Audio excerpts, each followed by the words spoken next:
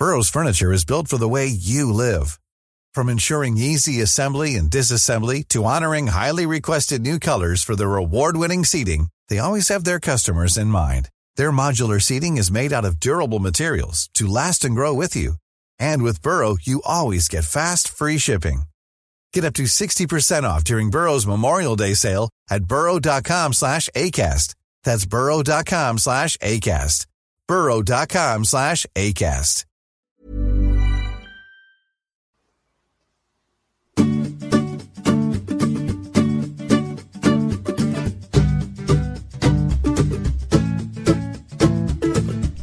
Hi, this is Joel from The Passing Shot. Thanks for taking the time to listen to our show. We're supported by every one of our fans in the Passing Shot community, and if you want to become one of them and get the latest updates from your tennis catch-up service, then all you need to do is follow us on Twitter, Instagram and Facebook at Passing Shot Pod. And if you like what you hear, then why not tell your friends or leave us a rating and subscribe. Thanks for listening.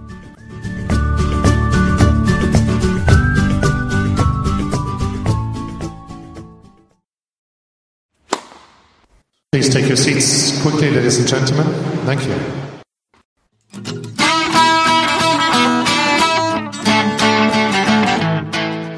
Osaka out, Serena out, Zverev winning in 5-set matches. It can only mean one thing. It's the French Open, Week 1, Passing Shot Catch-Up. Let's play.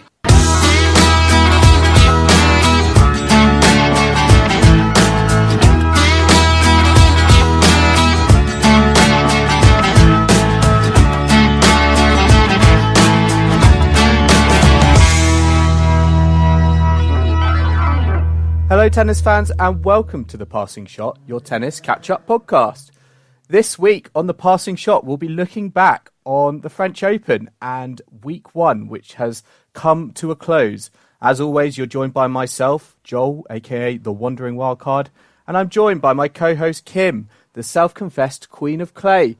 Kim, how are you doing today? Hi Joel, yeah, I'm good, thank you. We've just witnessed the end of a classic match, haven't we, on Suzanne Lenglen between Stefanos Tsitsipas and Stan Wawrinka. So I have to say I missed the end because I was occupied at the beach. But I did witness Joe Konta's victory into the quarters earlier this morning. So on a bit of a high because of that. And I'm hoping Joe will go all the way and become, I don't know, our very own British Queen of Clay. She can take the name off me. I'm more than willing to give it to her. But yeah, so much has been happening. So much. Yeah, we've had a lot of fantastic matches already. For me, I think the Tsitsipas-Wawrinka match has been the match of the tournament so far, but there's been certainly plenty of shocks, probably more on the women's side. So I think we're gonna start there. Let's first of all look at who we've got left in the tournament up to the round of 16, Kim. Yeah, let's do that. So round of 16, well, as we're recording this, we've got a quarterfinal lined up already. So we've got Petra Martic against Marketa Vondrousova. So either one of those players will be in the semi-final, which is quite exciting. And then we've got Jo Konta, obviously. She's in the quarters, and she is awaiting the winner of Sloane Stephens and Garbina Muguruza, which actually, as we're recording, they are still playing. So Stephens, I think, is a set up as we speak. So that's going to be a tough old quarter, but you know, we'll see how Jo can go on that one. And then tomorrow we've got round of 16 matches. Anisimova against Borsova. I don't know if many people saw that one being in the draw. Simona Halep, who has, you know, actually made it to the fourth round as one of the only top 8 seeds to have actually got to this stage. She will play the youngster Iga Swiatek of Poland. And we've got Sofia Kenin against Ashley Barty and Siniakova against Madison Keys. So those ones are fourth round matches going to be played tomorrow. I think there's some really intriguing matchups. They're not perhaps the matchups that people necessarily thought would be taking place, but I think they're actually all the more intriguing because we kind of don't know what to expect. We've had a lot of shocks in the women's draw. Only 3 of the top 8 seeds have managed to reach the round of 16. Halep Stevens and Barty. And it's actually the fewest seeds that have got to the round of 16 at Roland Garros since 2001. So, yeah, there's lots of openings there for players that general fans might not be aware of to kind of make a name for themselves. I think we have to talk about the teenagers involved as well. You've got Vondrousova, who is 19 years old. Swiatek, again, I think is she just turned 18 like a couple of days ago. She had her birthday at Roland Garros. Just turned 18. Kenin as well. I mean, it's only only 22 or she's so. 20, yeah. And then Anisimova, 20, yeah, she's 20. She's just out of the teenage bracket, but still certainly young enough. And then Amanda Anisimova is 17. So she's actually become the youngest woman to reach the round of 16 at Roland Garros since Martina Hingis in 1998. And it's like only the second time in the last 38 slams that we've had 2 or more teams getting to the fourth round. So I think that's one of the standout things from this tournament is that, yes, the real youngsters have broken through to a certain extent. And it's very possible that we will see, I don't know, Anisimova or Swiatek perhaps in the semi. I mean, Vondrousova, I certainly think she has a very good chance of beating Petra Martic. I think out of the lot of them, Vondrousova, just because of the draw, probably has the best chance of perhaps getting to the final. And actually, Vondrousova, let's start with her. Her form this year has actually been very, very impressive. She hasn't performed worse than the quarterfinals at any tournament that she's played this year, except for the Australian Open. And today she was kind of invincible. She completely thrashed Sevastova, only dropped 2 games. I mean, you could say Sevastova was a bit tired because she'd had that epic win over Elise Mertens the round before, where she had to save 5 match points to get through. But Vondrousova, for me, she was very, very impressive. Certainly, I watched that game today, and Sevastova just did not have an answer to Vondrousova's game. And I think it's almost surprising that for a player who's made the quarterfinals or better at every tournament she's played in since the Australian Open, how is she not seeded, Kim? I mean, yeah, I know. She's unseeded. In our preview episode, you called her out correctly as a dark horse. A player that no one was going to want to face.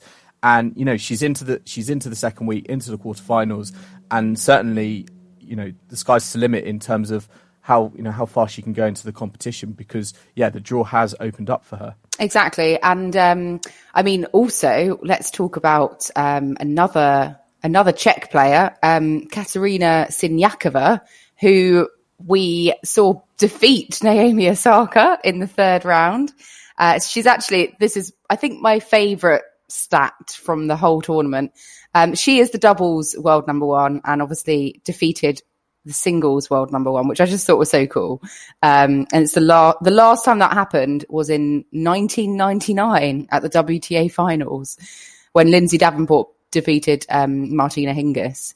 So I thought that was really cool. And it just goes to show that, playing a lot of doubles and spending a lot of time there can be really, really helpful for your singles career.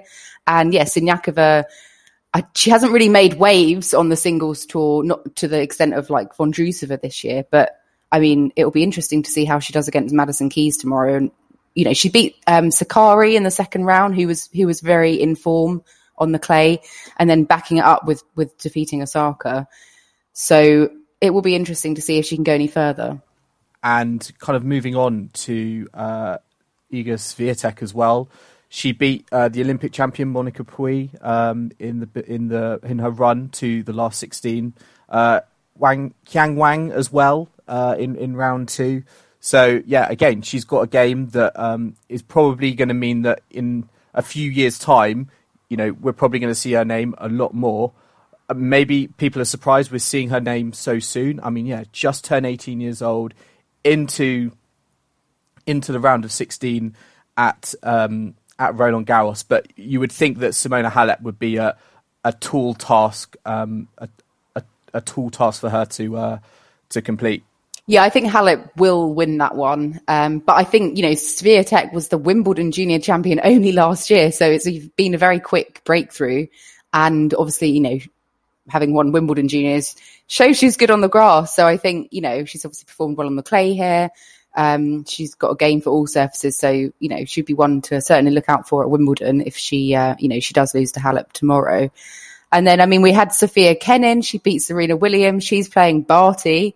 And, you know, Kenin, I think she's a very feisty player. She really took it to Williams, even though the crowd were being a bit sort of anti her kind of attitude on court. And I think, you know, there's that photo that was circulating on Twitter of her as a young girl with Anna Kournikova. And, you know, here she is now facing, you know, Serena on Philippe Chatrier and beating her in straight sets. So, I mean, I think it's really exciting to see all these players break through. And, you know, the women's game is always a bit more engaging and intriguing for me because there is more opportunity to get breakthroughs and to see a diverse range of players.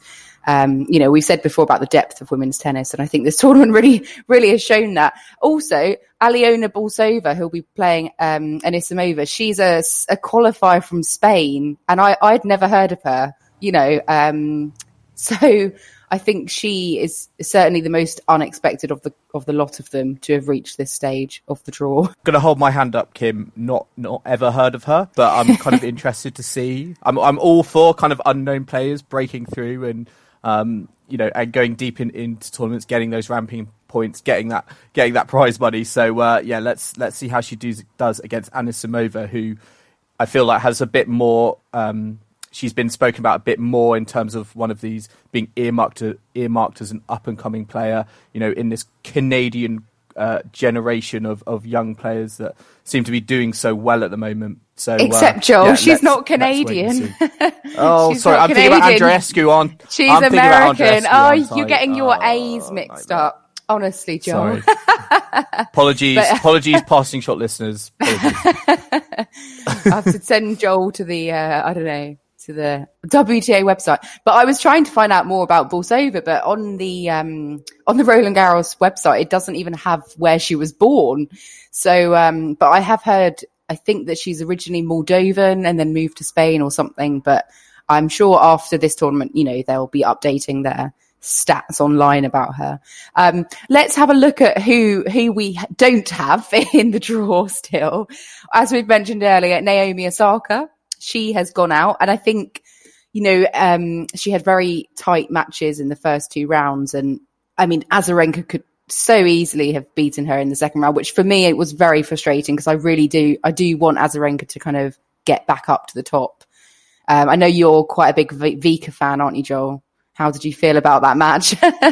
Oh, so gutting. I feel like she's like every Grand Slam she's been in recently, she's been on the cusp of, you know, of breaking through. And again, here, very much on the cusp. Osaka was teetering and, you know, it was a really high quality match. But I think Azarenka, you know, coming out of it, I think when she has time to reflect on it, might have thought, you know, there was a door slightly open there for me to beat the world number one and push on. But unfortunately, it wasn't to be. And yeah, Osaka went out to Siniakova. You know, Osaka kind of in that match, you know, when she was kind of reflecting on it in the press conference, I think she was kind of aware of, you know, carrying on her good run of form at Grand Slams, and it sounded like almost like that the pressure of that situation, you know, got to her a little bit. You know, she was a little bit nervous on the court, and you know, she was hitting a lot of unforced errors, and you know, the points weren't simply going on long enough for her to make her mark, and Siniakova kind of took advantage of that. Yeah, I was totally expecting Osaka to come back, because seeing as she'd done it, you know, twice already this tournament and has a history of doing it in the slams that she, you know, went on to win. But it wasn't quite enough. And yeah, she really wasn't playing very well. The bit of the match that I saw, I could only watch the end. But you know, she had her 16 consecutive Grand Slam, match wins, which actually was the biggest streak, for a player, that's not Serena Williams since 2002.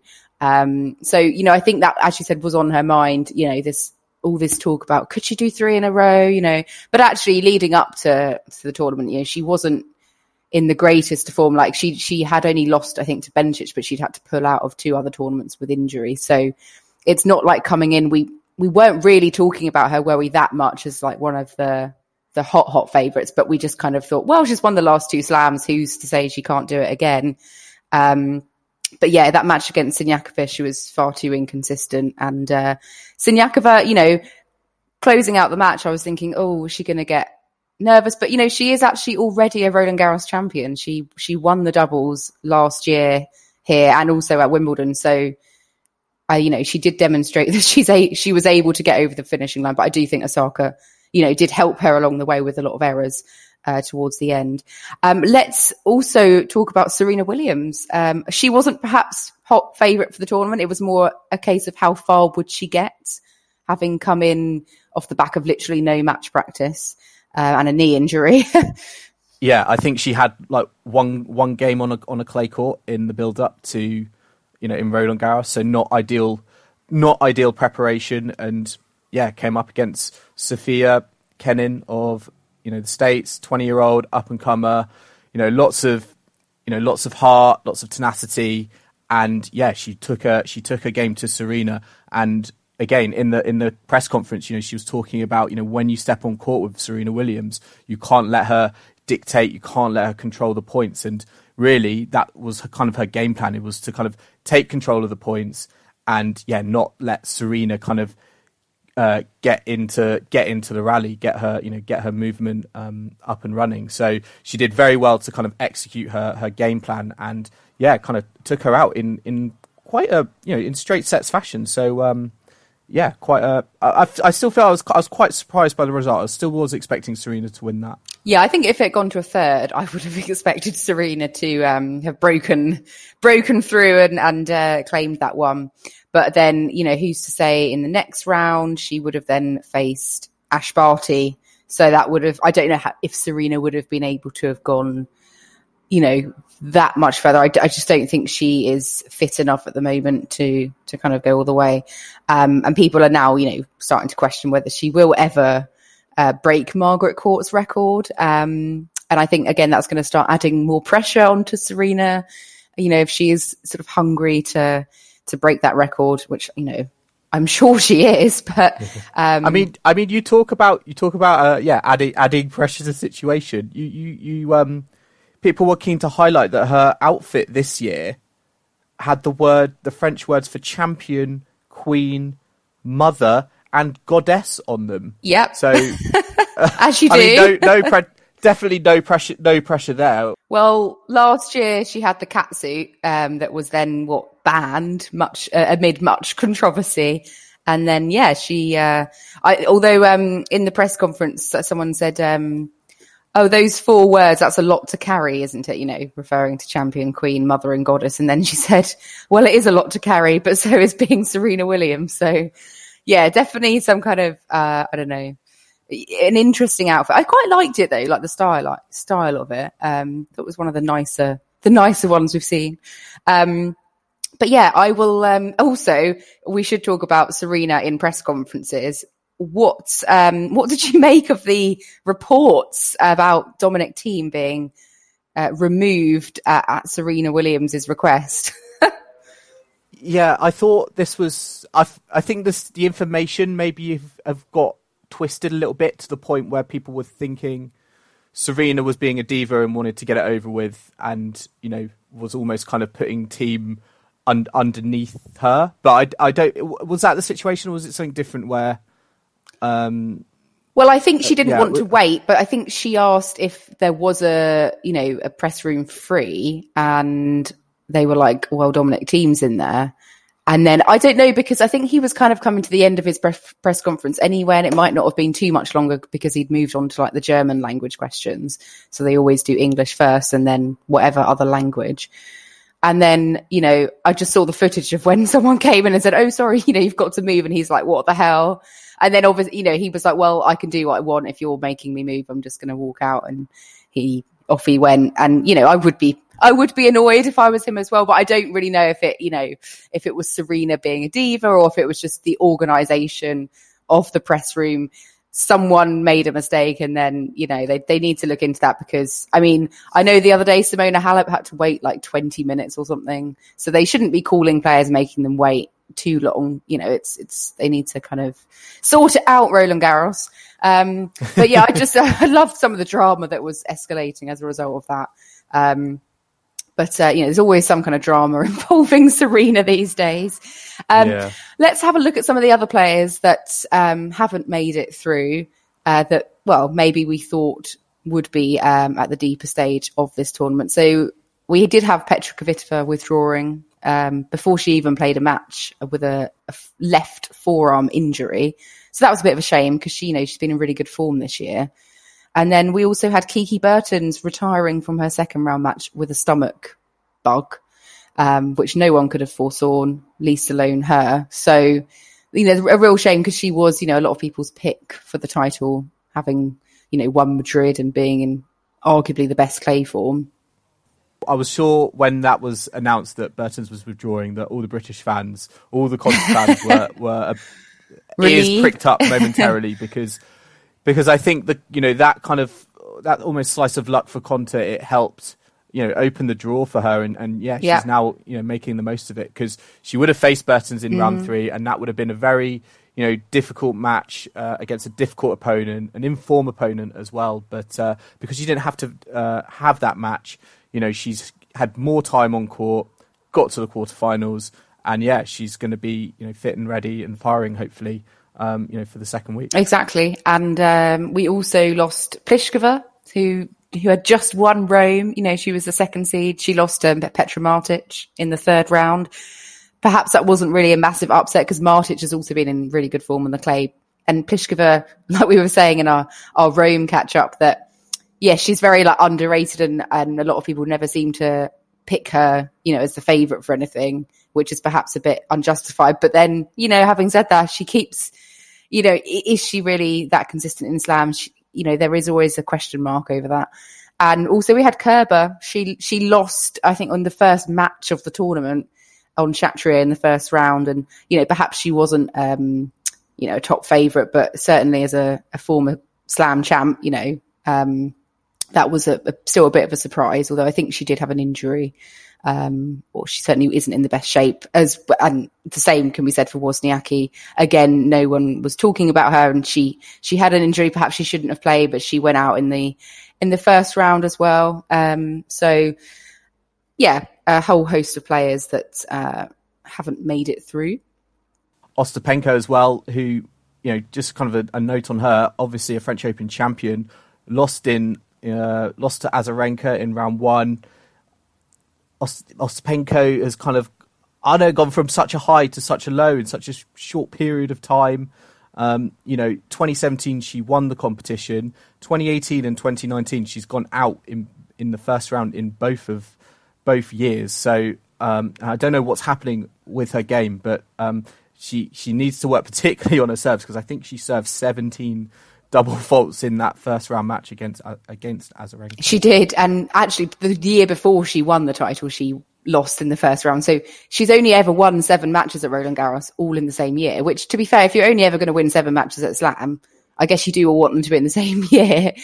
And actually, Kim, maybe that bodes well for Konta as well, because, you know, we talk about Konta, who actually came into this Roland Garros with no wins at the French Open, having been at Roland Garros, I think 3 or 4 times previously. But, you know, could she do the same thing in terms of, you know, going all the way? Who knows? I'd take that. I would totally take Jo Konta to win this year and then never win another match at Roland Garros ever again. If it meant that she would win the title. So yeah, I mean, we will see. Who's your pick now for the women's title after the first week? Who's your money on after what we've seen? Well, I did have Kiki Bertens, I think, in my predictions, but I did not foresee a stomach bug ruining her chances. So if I could change and kind of looking at who's left in the draw, I think I'd have to go back to Simona Halep, because she's kind of gone through her matches. You know, she's had a couple of scares, but nothing too major, and I think she's obviously got that Grand Slam experience already, French Open champion in the past. I think that's going to put her in good stead, particularly against players who might, potentially be overawed by the situation when we kind of talk about these teenagers in these kind of circumstances for the first time in their career. Yeah, do you know what? I think we could potentially see a repeat of last year's final, Halep and Stevens. I'm not entirely sure what the Stevens-Muguruza score is right now, but I wouldn't, be surprised if that was to happen. Obviously, I'd love Jo Konta to win, but I mean, I think Halep for me is again the most likely. But she could lose tomorrow. We say this now, and it could all go pear-shaped for her. A couple of other things from the week that I quite enjoyed seeing was, I don't know if you saw, Joel, but in the first round, Buzkova, she was playing Andreescu, and she got attacked by pigeons, which I thought was quite entertaining, but it was a bit unfortunate because the umpire actually docked a point against Buzkova for stopping, and she was obviously arguing that it should have been a let, because how are you supposed to hit the shot when pigeons are flying towards you? But it just reminded me of something out of a Hitchcock film, because there's like birds swooping down on you, and if I'd been her, I would have run away screaming. But yeah, there was a big argument afterwards because, she said it was unfair. And, but yeah, that she ended up losing that match to Andreescu, who then actually withdrew from, her second round match with an injury. So, she, will hopefully get that sorted out, because as you said earlier, Andreescu has been, one to watch this year. And, it's a shame that she's got kind of fairly, I don't know how serious the injury is to her shoulder, but, she certainly doesn't want to have that going on and on for years. And also we, one of my personal favourites on the women's tour, Lucy, I should say her name correctly, which is Shafazova, I think. Apologies, any Czech listeners. But Lucy Safarova, as people probably know her as, she's now finally retired. And she had a nice, ceremony, and a sort of, little prize giving, on Philippe Chatrier. And she was in the doubles, but they lost in the first round. She was playing with Sibylkova, I think. But yeah, she's finally bowed out from professional tennis. Yeah, and I saw a nice tweet on Twitter. I saw that it basically summed up Czech women's tennis at the French Open. One Czech lefty withdrew, one Czech lefty played a final match, and one Czech lefty is into the quarterfinals. So all the Czech women in the Roland Garros having mixed fortunes. Mixed fortunes, yeah. And if you're wondering who those players were, I believe it was Kvitova, Shafazova, Safarova, yes, and von Drusova. Von Drusova, yeah. Great stuff. Must be something about Czech lefties, yeah. Right, well, that's the women's roundup. I'm just going to check on the Muguruza Stevens score. Because, that could be going to a third. It could be, oh no, it's over. Sloane Stephens has won in straight sets. So yeah, the Halep-Stevens rematch is still on. So yeah. Yeah. Right. Well, and the Konta Stevens rematch is on, because they played each other in Rome, and Konta beat her. Yeah. So I think it was in straight sets, wasn't it? So, please, if that could happen again. Yeah. Well, so we'll see. But let's move on to the men's draw, and let's look at who's left in the draw in the round of 16. So we've had a few matches today as well. So we know a couple of players who are into the quarterfinals, but let's go through them. So we've got Djokovic versus Struff, Fognini versus Zverev, Thiem Monfils, Khachanov Del Potro. And then in the quarterfinals, one that is definitely set is Wawrinka versus Federer. And we've got, I think on at the moment, Nishikori versus Benoit Paire. And they will, the winner of that will face Nadal, who beat Londero earlier today in a fairly routine straight sets match. Kim, any thoughts on that? I mean, I think, for me, I think the thing that stands out is that, we spoke about in the women's draw, we've only got 3 of the top 8 left in the draw. But on the men, it seems like the complete opposite. And I think there was a stat out there saying kind of top 10 seeds in the round of 16 for the third time ever in the Open era. Happened in 1969, 1970, and it's happened today. So it just kind of shows you the top players in the men's game are getting through to where they should be at in the Grand Slams. Yeah, even players like Fabio Fognini and Karen Khachanov, which, yes, they're the 9th and 10th seeds, but you wouldn't put your money on them getting to the 4th round, would you? But yeah, I think that's great in a way, because it shows that they're living up to their billing. And we have seen some impressive matches on the men's side. I think, the Tsitsipas Wawrinka match, which has just happened, 8-6 in the 5th to Stan, the man, but they're very close. I mean, I think the final points tally was like 195 to Stefanos Tsitsipas and then 194 to Stan. So, neck and neck, really. Could have gone either way. We also have had Kei Nishikori continuing his 5-setters that he loves to engage in and win. He has this kind of really high percentage of 5-set victories. And he battled through against Laszlo Djere earlier in the tournament, winning 8-6 in the 5th. And he's a set up on pair as we record this. I don't think this one's going to be a 5-setter. I think he'll get the better of pair. But yeah, Nishikori's kind of steadily progressing, perhaps in his 5-set fashion as he does. In terms of the big three, they've kind of been going through pretty nicely. No surprises. I mean, Rafa dropped a set against Goffin. Goffin upped his game for 30 minutes. It's been quite efficient, I think, from the top three in terms of Nadal, Federer and Djokovic. As you said, the only kind of real, warning sign was in that Nadal-Goffin match where Goffin was able to take a set. But again, they've kind of come through without too much dramas. Unlike someone like Dominic Thiem, for example, who potentially French Open favourite, has had a lot more minutes on a tennis court, probably more minutes than he would have liked at the French Open. I think he's been involved in a 5-setter. He had Cuevas in the last round as well, which he won in 4 sets. So certainly with the top three, I think they've come through quite efficiently with as little minutes on court as possible, and kind of puts them in good positions for the second week. Yeah, Thiem, I don't know how well he's actually playing, really, because he's been dropping sets which he really shouldn't have been dropping, if he wants to really contend for this. So I'm not really sure where his head's at. I mean, when they did the draw, it was kind of like, Djokovic has got Thiem in his semi. That's going to be the tougher one. But just based on how Federer's playing, I kind of think Djokovic has got an easier ride now in his section.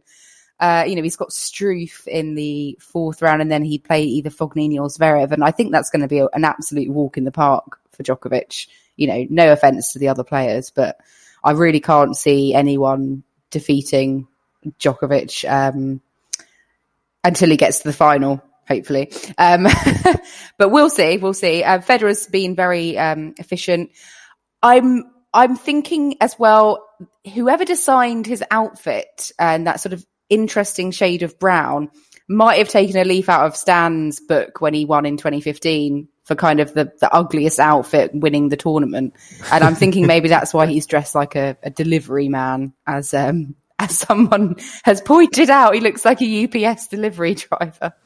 I don't understand, because Nishikori is obviously sponsored by Unigo, and I really like his outfit, but yeah, Federer's outfit is just like this beige, UPS delivery man service sort of I mean, Nishikori's in like bright pink and yellow, so maybe that was a bit too much for Federer.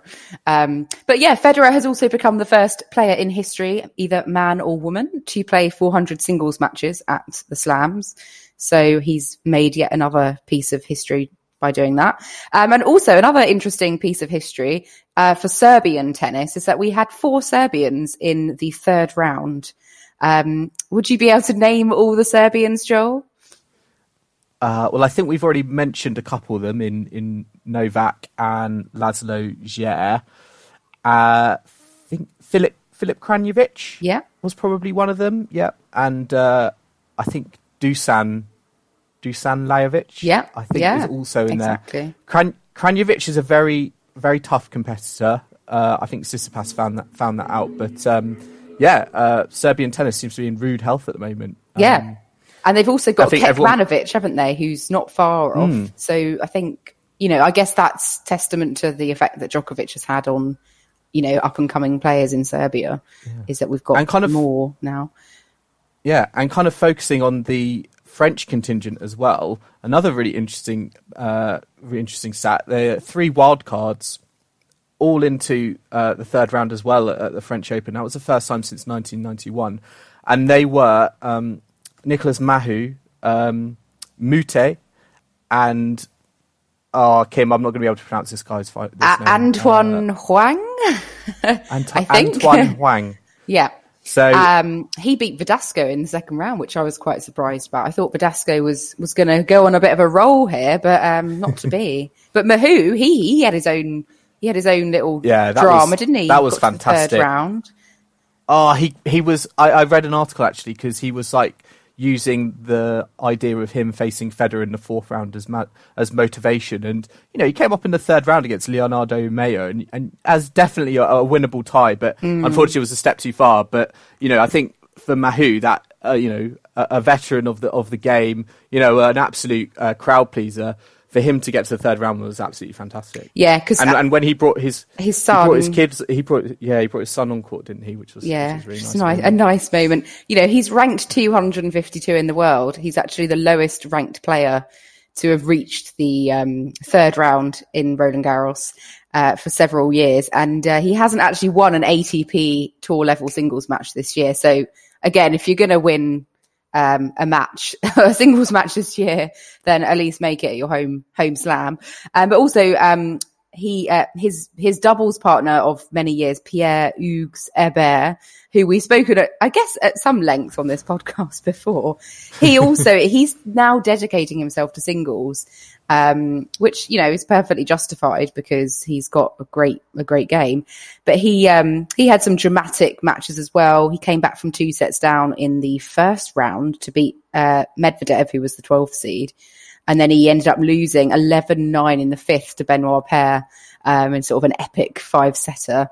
So, he had some interesting matches. And I think someone was saying, because of the differences in the prize money between the doubles and the singles, just by getting to, the second round, Herbert actually, got more prize money than from winning the title in the doubles last year, which is quite bad, really. It just goes to show that the doubles, I think, is underpaid. But yeah, he was involved in some dramatic matches, especially for the home crowd. But who else have we seen not perhaps live up to expectations? I was surprised that Christian Garin didn't make more of an inroad. He did face Stan in the second round, but he kind of got whitewashed off the court. And I thought, Christian Garin, informed clay courter, has won 2 titles.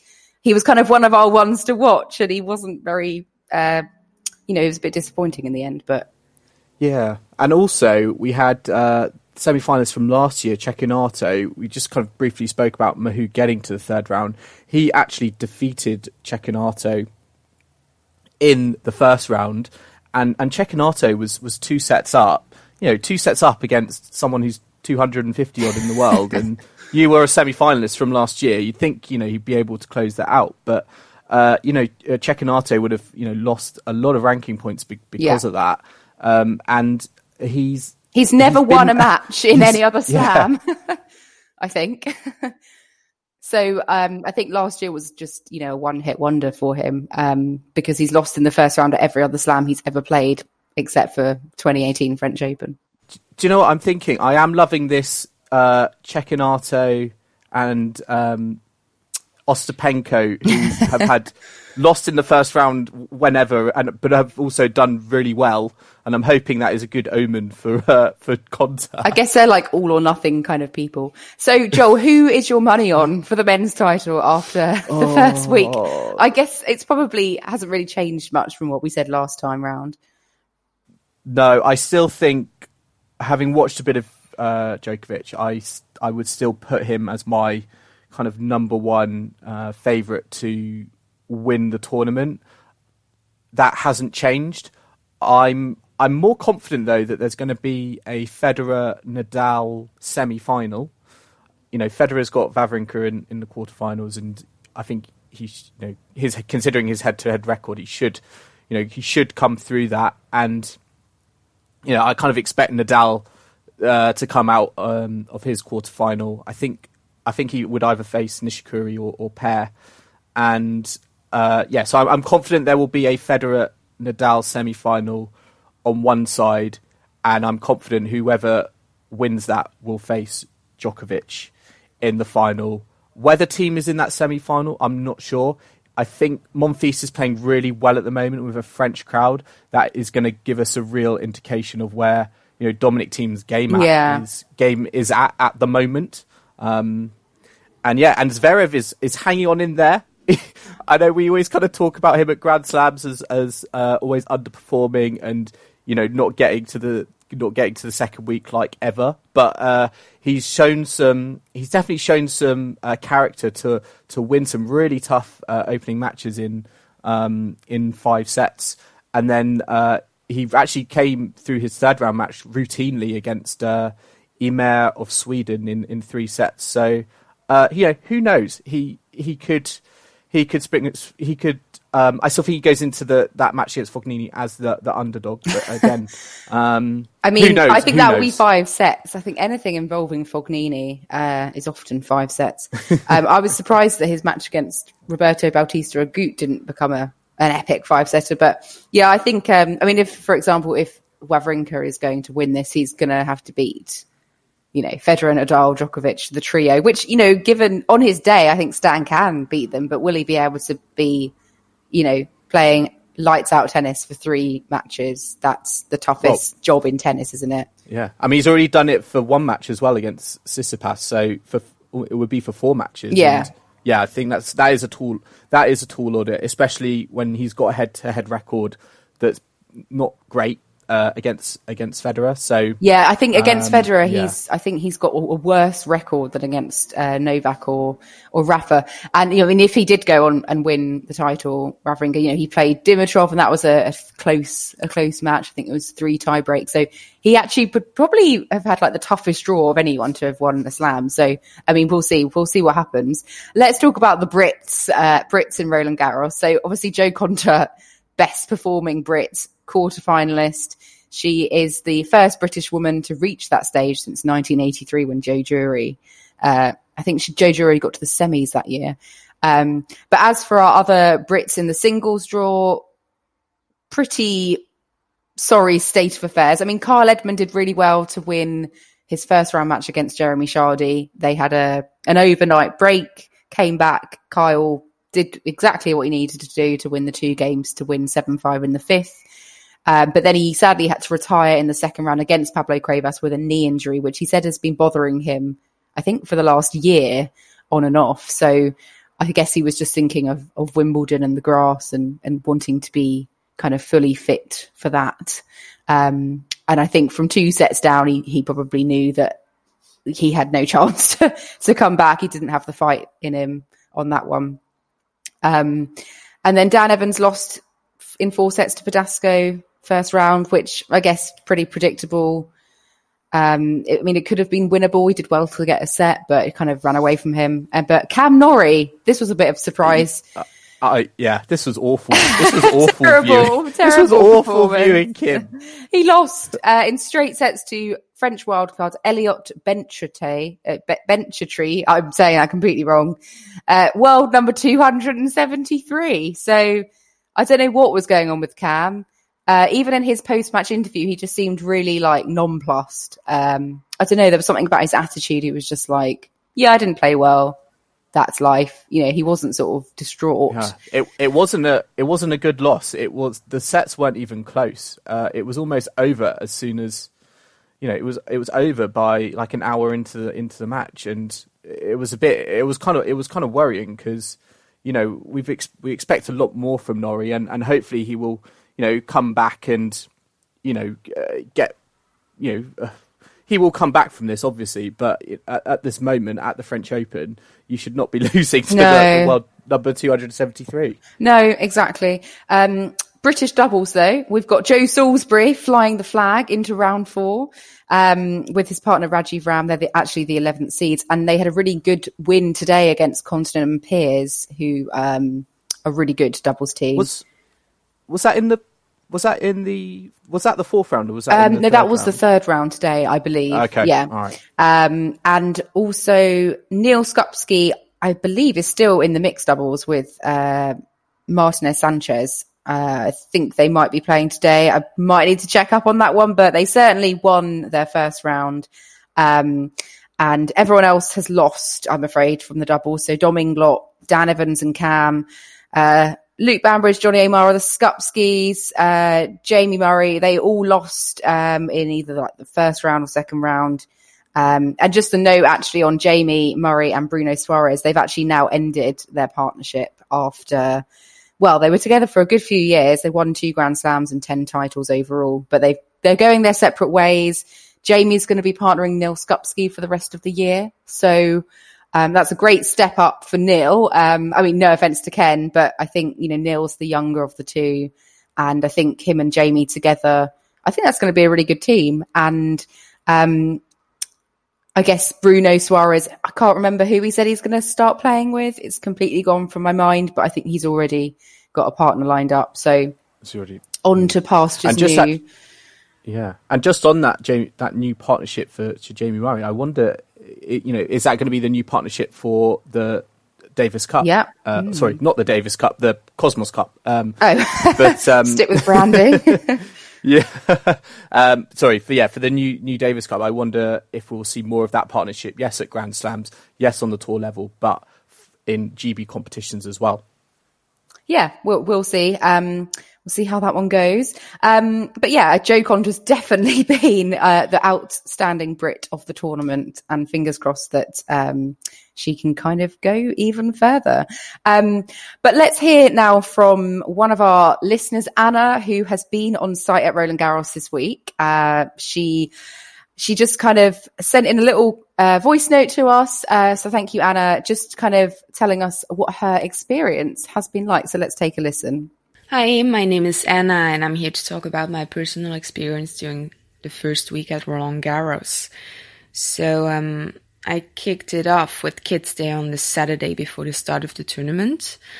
And if you're not allergic to hundreds of children running around, pushing you and stepping on your feet, I would definitely recommend to go to Kids Day, because you get the chance to see many top players playing practice matches on the show courts.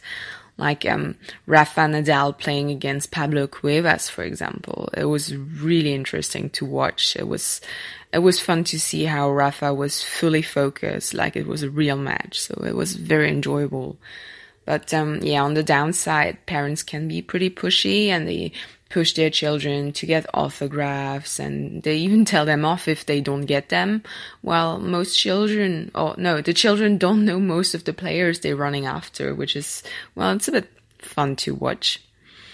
On this Sunday, I went to the official opening of the Simone Mathieu show court.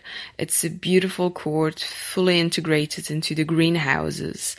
The people of Paris petitioned for years to make sure Roland Garros wouldn't tear down the greenhouses just to build a new stadium, and they were so right to do so. I'm so glad they fought for it, because the settings are just beautiful. The walk to the court is a delight, and, well, kudos to the architects who actually drew all this. It's amazing. Now that the court Simone Mathieu is finished, Roland Garros is going to tear down court number 1, which looks a bit like an arena, and it has been the place of many very special matches over the years. So it's a bit sad, but somehow it does make sense, because there's definitely not enough space on the grounds for all the people. The alleys can be very crowded and it's not easy to get around. So yeah, I can see the point. You need more space. And one of my highlights was the round 2 match between Dimitrov and Cilic. The atmosphere was electrical. It took place on Simon Mathieu, and they ended up opening the doors for everyone to come in because it was already late at night. It was a great match. I'm really glad I was there. And if you ever come to the French Open, I would recommend to bring your own picnic and your own drinks, because prices are just way too high. You'd pay like about £3 or £3.50 for a bottle of water, which is like, it's robbery. And a useful tip from Anna there about the food at Grand Slams. I don't know about you, Joel, but every slam I've been to, the food has been ridiculously overpriced. And yeah, if there's one tip that I can ever recommend to tennis fans, it's to bring your own packed lunch and save your pennies for like an ice cream on a baking hot day when you've got sweat dripping down your skin. That reminds me, because when I went to the US Open last time, I took loads of food in, and I was worried that I'd actually taken too much food, and the security guard at the before entry was like looking through my bag, and he was like, "Hey man, you got all the snacks. You got all the snacks." And I was like, "Oh, thank God, he's going to let me in with all my my cheese doodles or whatever." But definitely a good tip there to bring where you can, bring your own food, because it'll just kind of sort of save you money. Yeah, and also I might plan a trip to Roland Garros maybe in the next few years, because I want to check out the new Simone Mathieu court. Everyone says it's really pretty in the surroundings, but it's also a shame that they are losing the court 1, the ball ring, because that does get some epic matches sometimes. I've had some great play on that one, but thank you, Anna, for that. We've scoreboard stories, Joe. I think we've had so many stats being banded around this week at Roland Garros, some of which we've already talked about. One thing that I thought was quite interesting, with a nod to the junior tournament that's actually, started today, I think. On a side note, we have no British boys or girls in the juniors, which is a bit of a sad state of affairs. But Diane Parry, she is the second seed in the juniors on the women's side, but she actually was given a wild card into the main draw. And she won that match. She defeated Vera Lapko. And at 16 years and 281 days old, she became the youngest WTA player to win a Roland Garros main draw match in 10 years. And then I just thought, it's interesting that she's actually in the juniors as well. So it's not every day that, a junior would be able to get a chance to play in the same tournament on the main draw. So I thought that was quite a fun fact. And she's, a name to watch for French tennis going forwards. Certainly. And just on the point of no Brits in the junior draws, on the commentary today, I think it was Anne Kjofavong said that the reason Emma Raducanu's not there, who's a hot prospect in British tennis, is because she's doing her GCSEs. Well, you've got to do your GCSEs. There are some, there are some legitimate reasons going on there. So, GCSEs are way more important than French Open junior draw. Yeah, and for any non-British listeners, GCSEs are like when you're 16 years old and you're leaving school. They're the exams you kind of need for the rest of your life to prove that you can add up and write and just get on. So you don't want to skip those. Another random fact, Joel. Let us know what this random piece of. I love this. I fact. I didn't know this. Happened, but we talk about kind of, tennis is normally like a family game, and Stefanos Tsitsipas' mum, Julia Aspostoli, was a tennis player as well back in the 90s. And we talk about the Tsitsipas-Zverev rivalry at the moment. Well, Stefanos' mum actually beat Alex Zverev's mum, Irina Zvereva, in the 1994 Athens ITF final, which I just had no idea about. And I love this sort of the fact that we're talking about like this rivalry that is all this kind of, we thought was kind of new and had never happened before, like now. Well, actually, in 1994, almost like the start of it, I like to think like there's some sort of connection, and the start of it happened with it was in the stars. It was meant to be. Tsitsipas's mum defeated Zverev's mum, and now Zverev is coming back and being like, how dare you defeat vengeance for my mother's defeat. Yeah, that is. Yeah. I don't know who found that stat, but it was on Twitter. Quite a few people were tweeting it. So kudos to whoever like dragged that one out of the history books. I thought that was pretty cool. But yeah, in other non-Roland Garros news though, I mean, we should say, talking about British tennis, Joe Konta hasn't been the only Brit to have had some success of late. Paul Jubb, who I've never heard of before, I'm not going to lie, but we certainly have heard of him now. He has become the first British NCAA singles champion. So the NCAA is the American Collegiate Tennis Championships, if you like, and he's won that title. And former winners of that I think include like McEnroe. I don't know, John Isner, has he won it? I mean, he was certainly a big collegiate player. It's an interesting one because there is a pathway from college tennis to the main tour, and players like Cam Norrie have gone through that pathway. Maybe that will happen to Paul Jubb as well. Any listeners, any of our American listeners, I don't know, have you ever seen Paul Jubb in action? We'd love to hear from you. Is he any good? Do you think he's any good? Do you think he's a prospect? Do you think he could make it on the ATP circuit? I think he must be some good to have won this title. Well, yeah, okay, great. Granted, he's good enough to win at kind of a collegiate level, but do you think he could get onto the world tour? Could he kind of make a living like kind of Cam Norrie does? Can now he become on the ATP tour? A household name? Yeah, I mean it's great. He's actually gone and won this thing, so he's got a wild card into Surbiton. So any British fans travelling to Surbiton, which starts tomorrow on the grass in southwest London, really nice little tournament. So I would definitely recommend going to anyone who's thinking about it. Paul Jubb has got a wild card, so you can see him in action and see for yourself if he's any good, as Joel is asking. Also, we did have Evan Hoyt, Welsh tennis #1. He won his third ITF tournament in Greece, I think last week, 2 weeks ago. So shout out to Evan Hoyt. And on less salubrious terms, I was also in the news this week, was that a Ukrainian tennis player, Helen Ploshkina, has been banned for life and fined $20,000 for match-fixing offences. She's currently ranked number 821 in the ITF rankings, and she's only ever reached a career high ranking of 698 back in 2014. So unsurprisingly, we hadn't heard of her, but she is no more on the tennis scene because she's been convicted of match fixing. So I guess a polite good riddance. And Kim, speaking of fines, I thought I saw today another one which was quite interesting. Was, I don't know if you saw, Tatishvili, the American who faced Sakari in the first round, lost 6-1.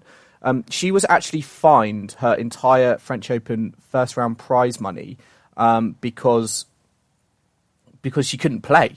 It was determined that if she's failed to make a competitive game out of the match, and I think this was a new rule that was brought in in the last 6 to 12 months or so. But she got fined all of her winnings because she felt like she turned up and she denied spectators a match that was worth paying for. But if it was an injury, then, she could have pulled out before to claim the money, as, Katie Boulter did, much to some controversy on Twitter. But yeah, well, there you go. She won't be doing that one again, will she? I mean, unless there's something dodgy going on. Yeah, I don't know. Who knows? I feel like, maybe some players are looking like they're trying to fake it, maybe, but you just can't fake it when you get on a tennis court. And when you lose love and one, it's going to raise eyebrows, isn't it? It would be interesting to see what her defence was, because they must have had some kind of hearing. They can't just dock it without her giving her side of events. So we'll have to look into that one, investigate it. Tennis police. But I think that rounds up our catch up for week 1 of Roland Garros. We'll be back in a week's time to discuss the second week's shenanigans. And in a week's time, we'll probably know who has won all of the titles, unless the men's singles becomes a dramatic 7-hour match. Roland Garros is the only tournament to not to have 5-set tie breaks. So, we will see. I was thinking, actually, it's probably the one tournament where you would want a final set tie break, seeing as clay court matches are historically known to be the most grueling. But that's something for another day, isn't it, Joel, to discuss that one? But yeah, any last thoughts, Joel? Well, we're coming up to the grass court season now. We've got Surbiton coming up as well, a challenger event, and as soon as we're done with the French Open, we'll be here for the grass court season. And actually, we've got some very special episodes of the Passing Shot lined up. Some interviews as part of our extra size series, but we'll also be doing our catch-ups and look forwards to as well. So yes, we're here for the rest of the French Open, but we're certainly not going to be going anywhere for the grass court season as well. But until next time, thanks for listening. Enjoy week 2 of the French Open, and goodbye.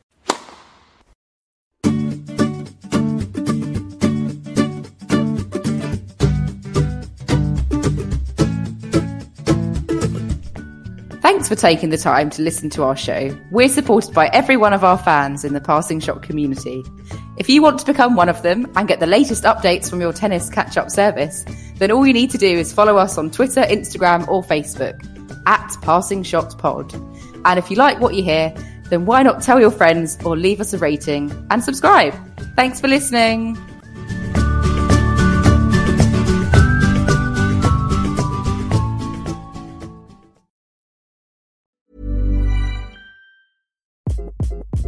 Hi, this is Craig Robinson from Ways to Win, and support for this podcast comes from Invesco QQQ, the official ETF of the NCAA. Invesco QQQ is proud to sponsor this episode, and even prouder to provide access to innovation for the last 25 years. Basketball has had innovations over the years, too. We're seeing the game played in new ways every day. Learn more at Invesco.com/QQQ. Let's rethink possibility. Invesco Distributors, Inc.